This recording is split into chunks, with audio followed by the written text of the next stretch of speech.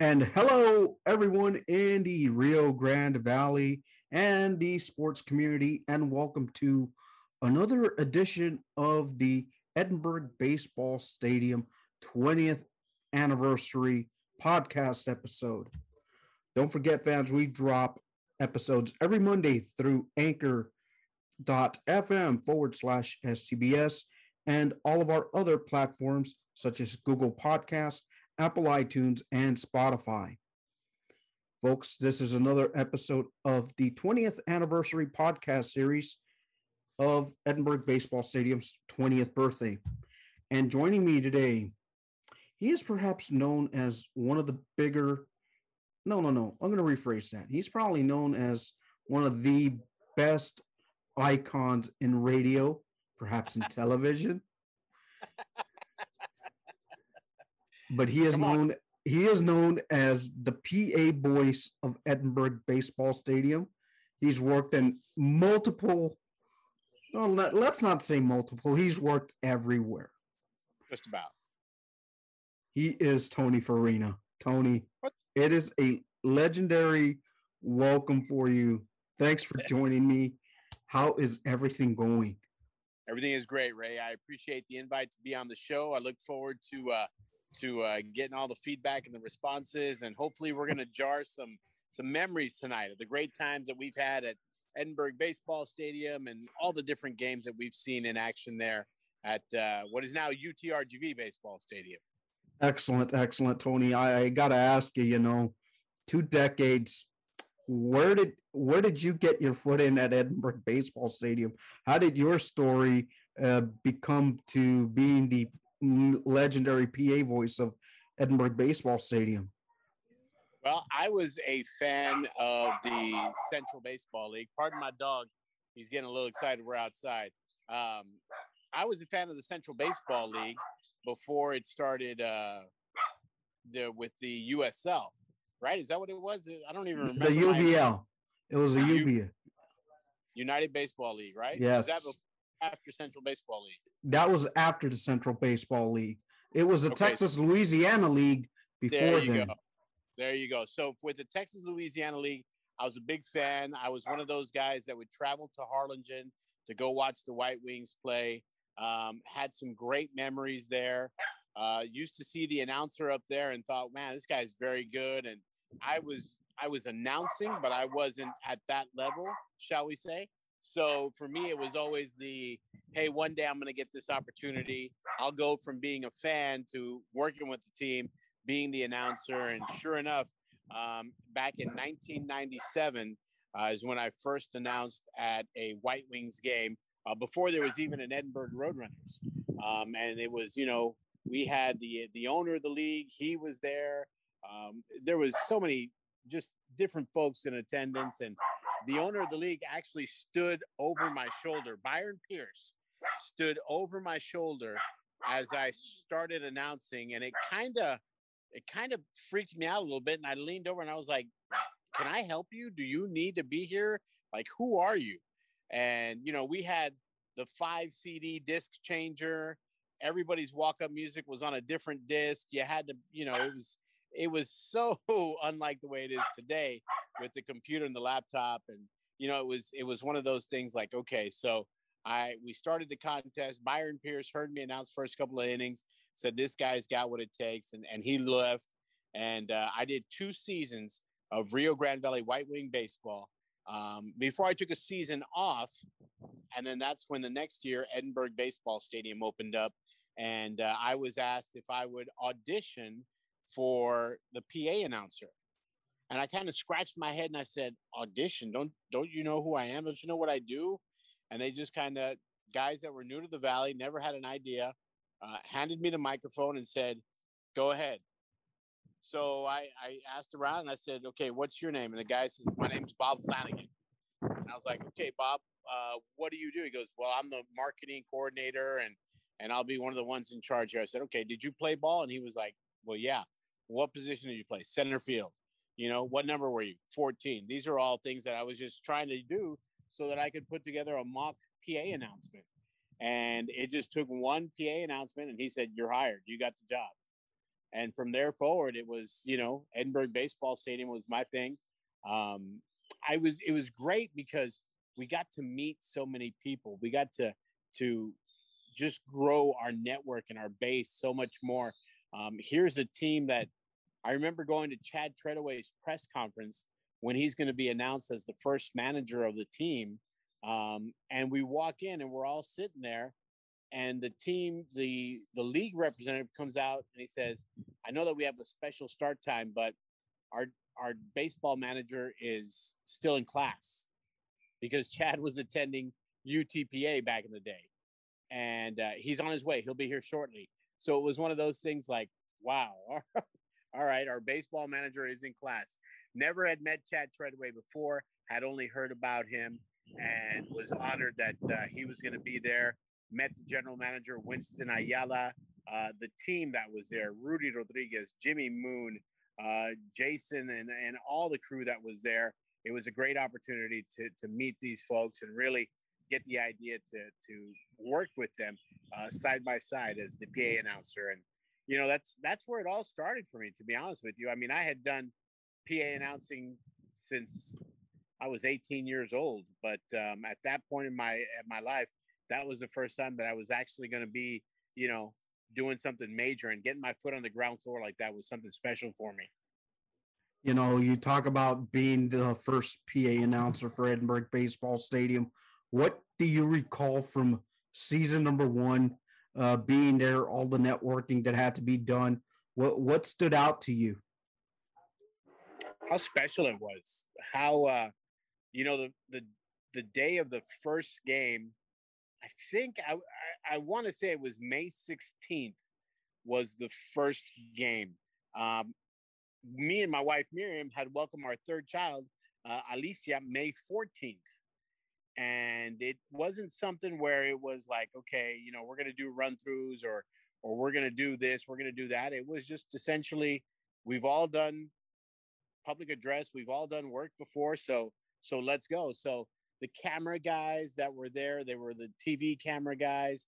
Everybody had this I don't want to say delusion of grandeur. We all thought, we're going to be making some huge bucks and everything, but at the end of the day, it was minor league baseball, and we were just there to have some fun and great laughs and great times and meet new people. So, I was standing out there in a tuxedo, introducing all the contractors, all the guys that were the electricians, the crews that brought everything together before we even had our first pitch. So that was one of the things that just kind of, opens your eyes and you say, wow, this is going to be a great time. This is going to be something special. And to have, a team that was led by an Edinburg High School product in Chad Treadaway. I mean, you couldn't write a better story. You couldn't write a better script for what that first season was going to be. A team that is brand new to the league. Nobody's expecting much. Chad puts together this team, and we end up winning the championship that year. I think it was against San Angelo at our place, and having a blast and doing all the great stuff that came with minor league baseball. So many stories go by, and I remember being part of the press box crew back in a season number 4 when the Roadrunners had won their second championship. You know, the, how do you think the shape of Edinburg Baseball Stadium then to now has helped the sports landscape here in the Rio Grande Valley? Ray, that's a great question, and I was thinking of it earlier because, I mean, that was the first one. You think of Bird Ogden Arena, you think of the Payne Arena, you think of the HEB Park. Before all those, there was Edinburg Baseball Stadium. That's the one that proved that our community could support such an endeavor. That was the one that showed that, you know what, if you work hard and if you market it correctly, and if you bring a great team to the area, it'll be successful. Now, listen, there was a lot of stuff that went on behind the scenes that a lot of people probably aren't aware of with Edinburg Baseball Stadium and the city of Edinburgh and the eventual transition from Texas Louisiana League to Central Baseball League to ULB. I mean, there were so many different things that came into play that people aren't aware of, that really aren't discussed because it's not relevant. But Edinburgh Baseball Stadium was the one where you said, look, I can actually sell marketing to a sports team. I can have a sports team and be successful at it. And a lot of people say, well, that's semi-pro baseball. No, it was professional baseball. It's not, where you're making in millions of dollars. It's not where you're, going to be having, I think there was only 2 or 3 guys that eventually made it to the major leagues from the Edinburgh Baseball League and Edinburgh Baseball Stadium and the Edinburgh Roadrunners. But, there were guys that did advance. So for us, that was the key thing. And Edinburgh Baseball Stadium has proven that, you can grow and you can develop such a sports facility. Tony, I will be remiss in asking you. You've seen the full revolution of Edinburgh Baseball Stadium from hosting independent baseball to full-fledged Division One baseball. And I will ask you, did you like the double walls then, or do you like the way it's shaped now? I'm an old school guy. I like the double walls. I like the fact that you really had to crush it. Nothing against the way the new corrals are set up in right field at UTRGV Baseball Stadium. I think that's great to get the fans involved, but it was one of those things where, like, okay, we kind of took down some walls, but I think it's working right now, and I think to see the Vaqueros in there, to be 100% honest, I'm glad that it's getting used. I'd like to see more use at UTRGV Baseball Stadium, even in the off season. I'd like to see some different tournaments go in there. I'd like to see some movies in the park. Bring a lawn chair. Let's pop it up on the video board. I think that's how the community really ingrains itself and becomes loyal to the park, shall we say. Now, I know there has been a lot of criticism in the past about hosting another independent baseball team, but would there be enough support to kind of support like a Texas Collegiate Baseball League team where maybe you could have a couple of UTRGV guys be a part of the team and kind of continue that summer baseball tradition that's been missing for like the last few years? I think so. I think that there's an interest there. I mean, obviously, it's going to take a lot of people pulling together. It's going to take a lot of people coming in and saying, "Hey, here's what the league is for. It's to develop these college players. We're going to need housing. We'll need different people that'll come in and help underwrite it." But I think that there's always an interest to grow the program, and I think Coach Matlock would definitely appreciate something like that. Obviously, he can't be hands-on involved in it per NCAA regulations, but I think there's other people that could jump in and assist and make sure that everything is done legit by the books and we're having a successful program year round.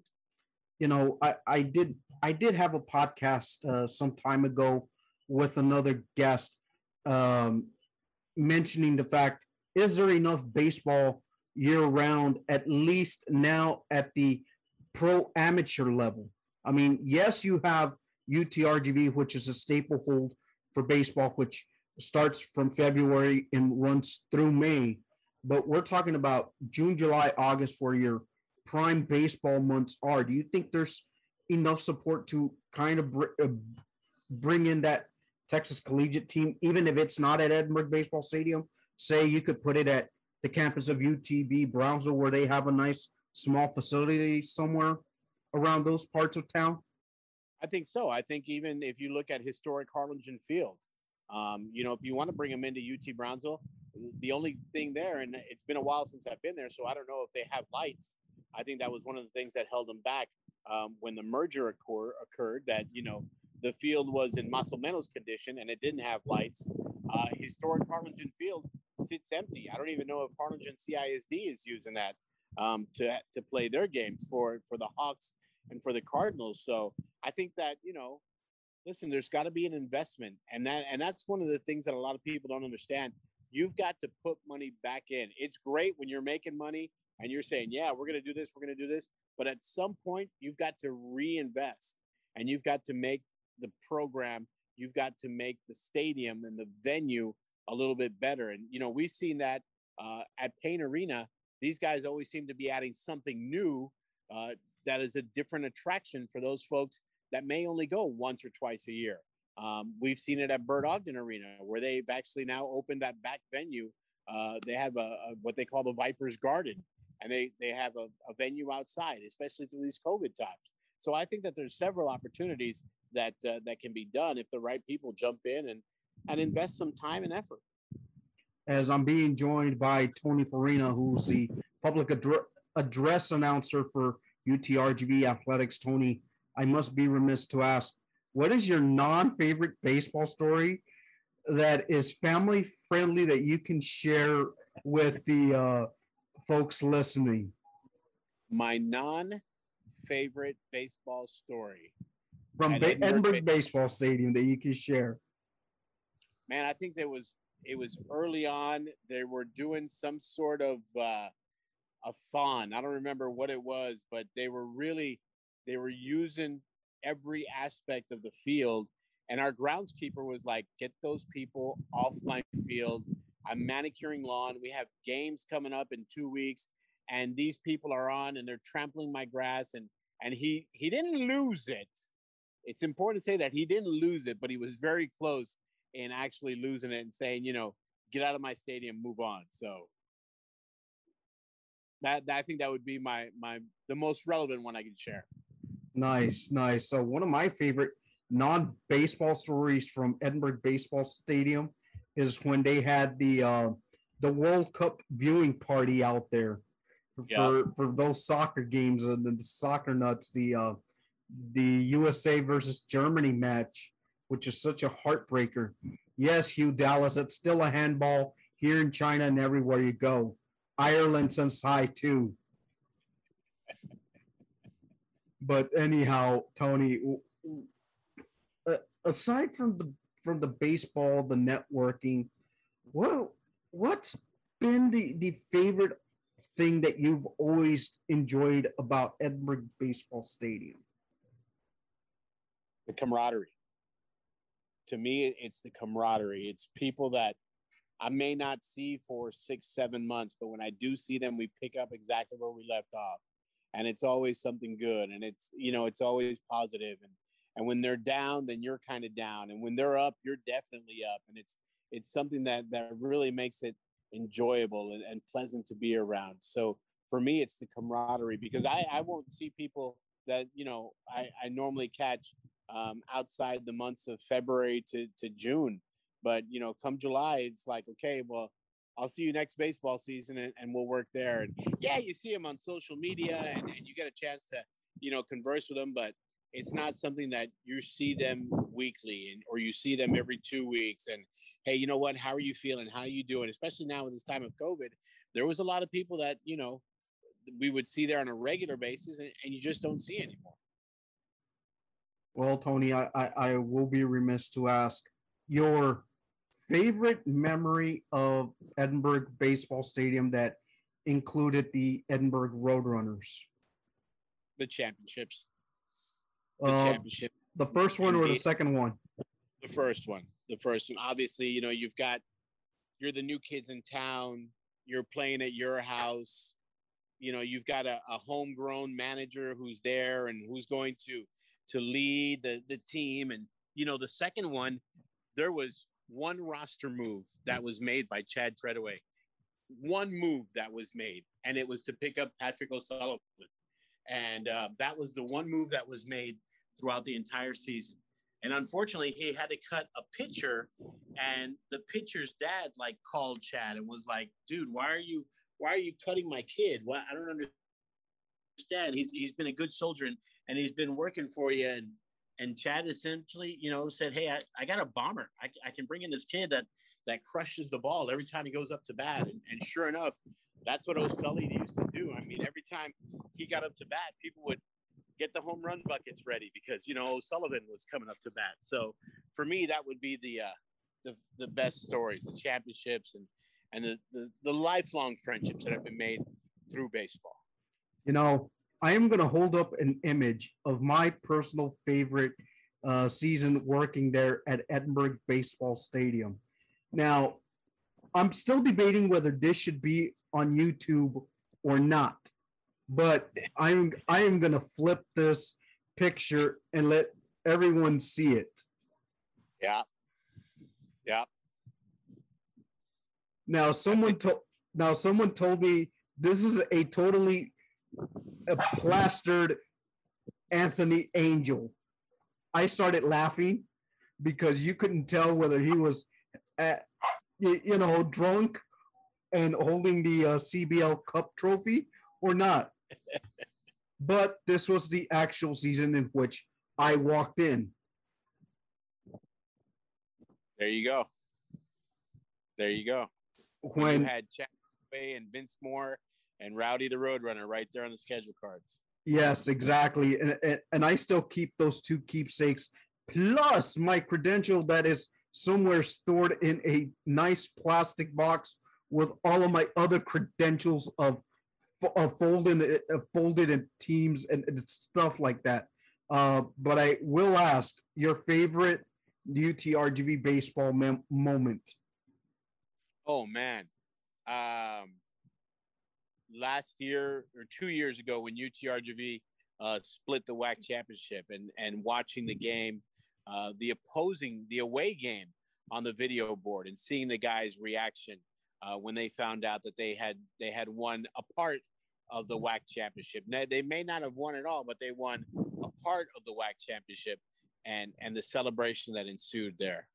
For me, I know I was there at the stadium that game, and I know I had to leave early because of other sporting events to attend to. You did? Yeah. I remember it was California Baptist visiting New Mexico State. Yep. Or vice versa. I can't remember. But all I remember is hearing the New Mexico State announcer doing the play-by-play as I'm leaving the stadium. I'm all like, oh man, like I can't stay for another 2 innings. Not like this, not holding myself into suspension. I get to HEB Park that day. I'm like, yes, relief. There's a 3-way share of the WAC championship. But one of my favorite moments was with rest in peace, Coach Mantrana. He was celebrating his wife's birthday, and I remember the marketing team just running like crazy all over the stadium, tending to his wife for his birthday. And we were hosting a non-conference home series. I thought that win was pretty awesome because not only did we get to go home early because of the mercy rule, but everyone left there like happy because the coach got to celebrate early with his wife for his birthday and all that stuff. And that to me, that kind of made like the camaraderie really cool, something really special to be a part of. Yeah. Yeah. And those are moments that we'll never forget, that are permanently engraved in our minds and that we'll be able to share with our different friends and family and have those moments. I mean, one of my, another favorite moment of mine was when we hosted the Dallas Cowboy cheerleaders. They were coming in to perform, and for us it was pretty simple because we had to follow the Cowboy cheerleaders lead. They provided everything. I as an announcer was non-existent except to hit play on the music because even their announcement was pre-recorded, and it was one of those things like, well, why am I here? So they brought us in early. We normally had our game day meetings. They bring us in early. We have the stadium completely locked down. Our photographer extraordinaire, Julio Gonzalez, was there. And there was one player in particular, pitcher Pedro Flores. And he was there. So, we've got the sound system cranked up. The big Dallas Cowboy announcer voice, welcome to the field. You're the often imitated but never duplicated. They are the ambassadors around the world, Dallas Cowboy cheerleaders. And they came out and they're doing a high kick routine. And out of the dugout, here comes Rowdy the Roadrunner sprinting around the field. And we sat there and we went, who is in the Rowdy the Roadrunner costume, and who is potentially going to cost us this presentation of the Dallas Cowboy cheerleaders? And it was Pedro Flores. And he was just doing his stretching, and he was, warming up, limbering up for the game, but he was dressed in the Rowdy the Roadrunner uniform. And, the ladies got a kick out of it, thank goodness. But it was one of those things where, that could have cost us the promotion that night, because we didn't adhere to their rules and regulations of having this practice time all to themselves. And we had one of our players out there as the mascot. So, that mascot costume, that in itself, Terry Bevington, he was the coach for the Shreveport Sports. I'll never forget that night either. Oh my God, that was some media gold. So hello, Todd Madrelis. We're getting ready for the game, and as we go through our checklist, and we have the music that starts the minute the doors open. It was all choreographed.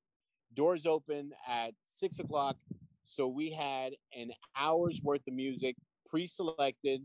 It played by itself. All we had to do was hit play. The last song was "Put Me in, Coach. I'm ready to play." After that, we would start with our introduction of Rowdy the Roadrunner. He would come in from the first base line, and the right field wall would open, and here comes Rowdy the Roadrunner, and he would just go around to the left field, and he'd go out the opposing team locker room. So as we're going through the checklist, well, where's Rowdy's costume? Where's what do you mean? Where's Rowdy's costume? And where's Rowdy's costume? And doesn't he have it? And he should have it. I don't want to divulge his identity. I'm sure everybody knows, but for those that don't, it's we couldn't find Rowdy's costume. We couldn't find it. The Roadrunner costume was missing.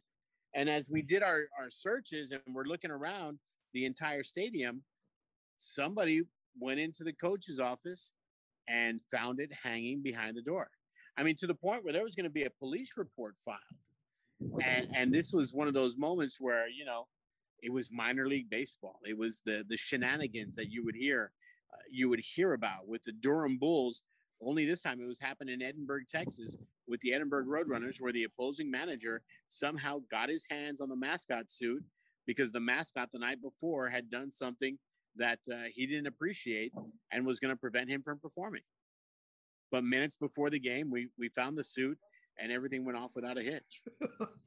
Yes, I remembered that incident so well that Todd Madrelis, the beat writer at the time, he had a pretty good little write-up about it days later about Rowdy Gate. And I'll never remember those days because Shreveport had a visiting play-by-play guy. And it was that same series where their broadcaster comes in, and I mean, I'm 16 at the time. So I am just like belittled by the guy because I had in their starting lineup had a name of Jason Slanina as a starting pitcher. He gets hurt during warm-up tosses in the bottom of the first, Tony. And umpires meet in the bump. Manager comes out, pulls his starting pitcher, has to go to his bullpen at the time, if memory serves me correct. So they have to bring in the guy, and we have to wait at least another 10 minutes before the game gets started. And it was that same series with Terry Bevington. And I'll never forget hearing from the broadcaster, we came here shorthanded, and now this BS happens. And ADB, who was the broadcaster at the time, was like in his best mantra saying, hey, look, we'll get this covered. We'll get this corrected. And pretty much the guy was fuming mad while Rowdy Gate happened just a few days before. Yep. And those are some of the stories that I'll never forget. Tony, I appreciate you taking time out of your busy schedule to come on by, talk about the 20th anniversary of Edinburg Baseball Stadium. Where can they find you on social media? Man, I'm on Twitter at 956 Forina, at 956 Forina. That's, you can find me there. If you catch me on Facebook, I don't accept everybody. I'm not going to lie. I'm very particular, but hey, that's where I'm at. And that's about it. But you can still catch me at Edinburg Baseball Stadium when the UTRGV Vaqueros are in town. Most of the games there I do cover, and still do the PA and still do the stuff that we did back 20 years ago when we opened the ballpark. Tony, it's been a privilege to have you on. I appreciate you accepting the invite. Many thanks for jumping on. You got it, Ray. I appreciate you, brother, and I'll see you soon. Thanks, Tony.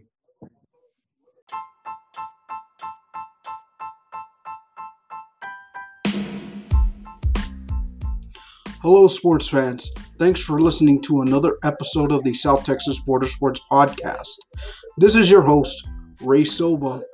Be tuned next week for another great episode as we drop podcasts every Monday here on anchor.fm/STBS. Don't forget, our podcast can also be found via Google Podcast, Apple iTunes, and Spotify. Thanks for listening.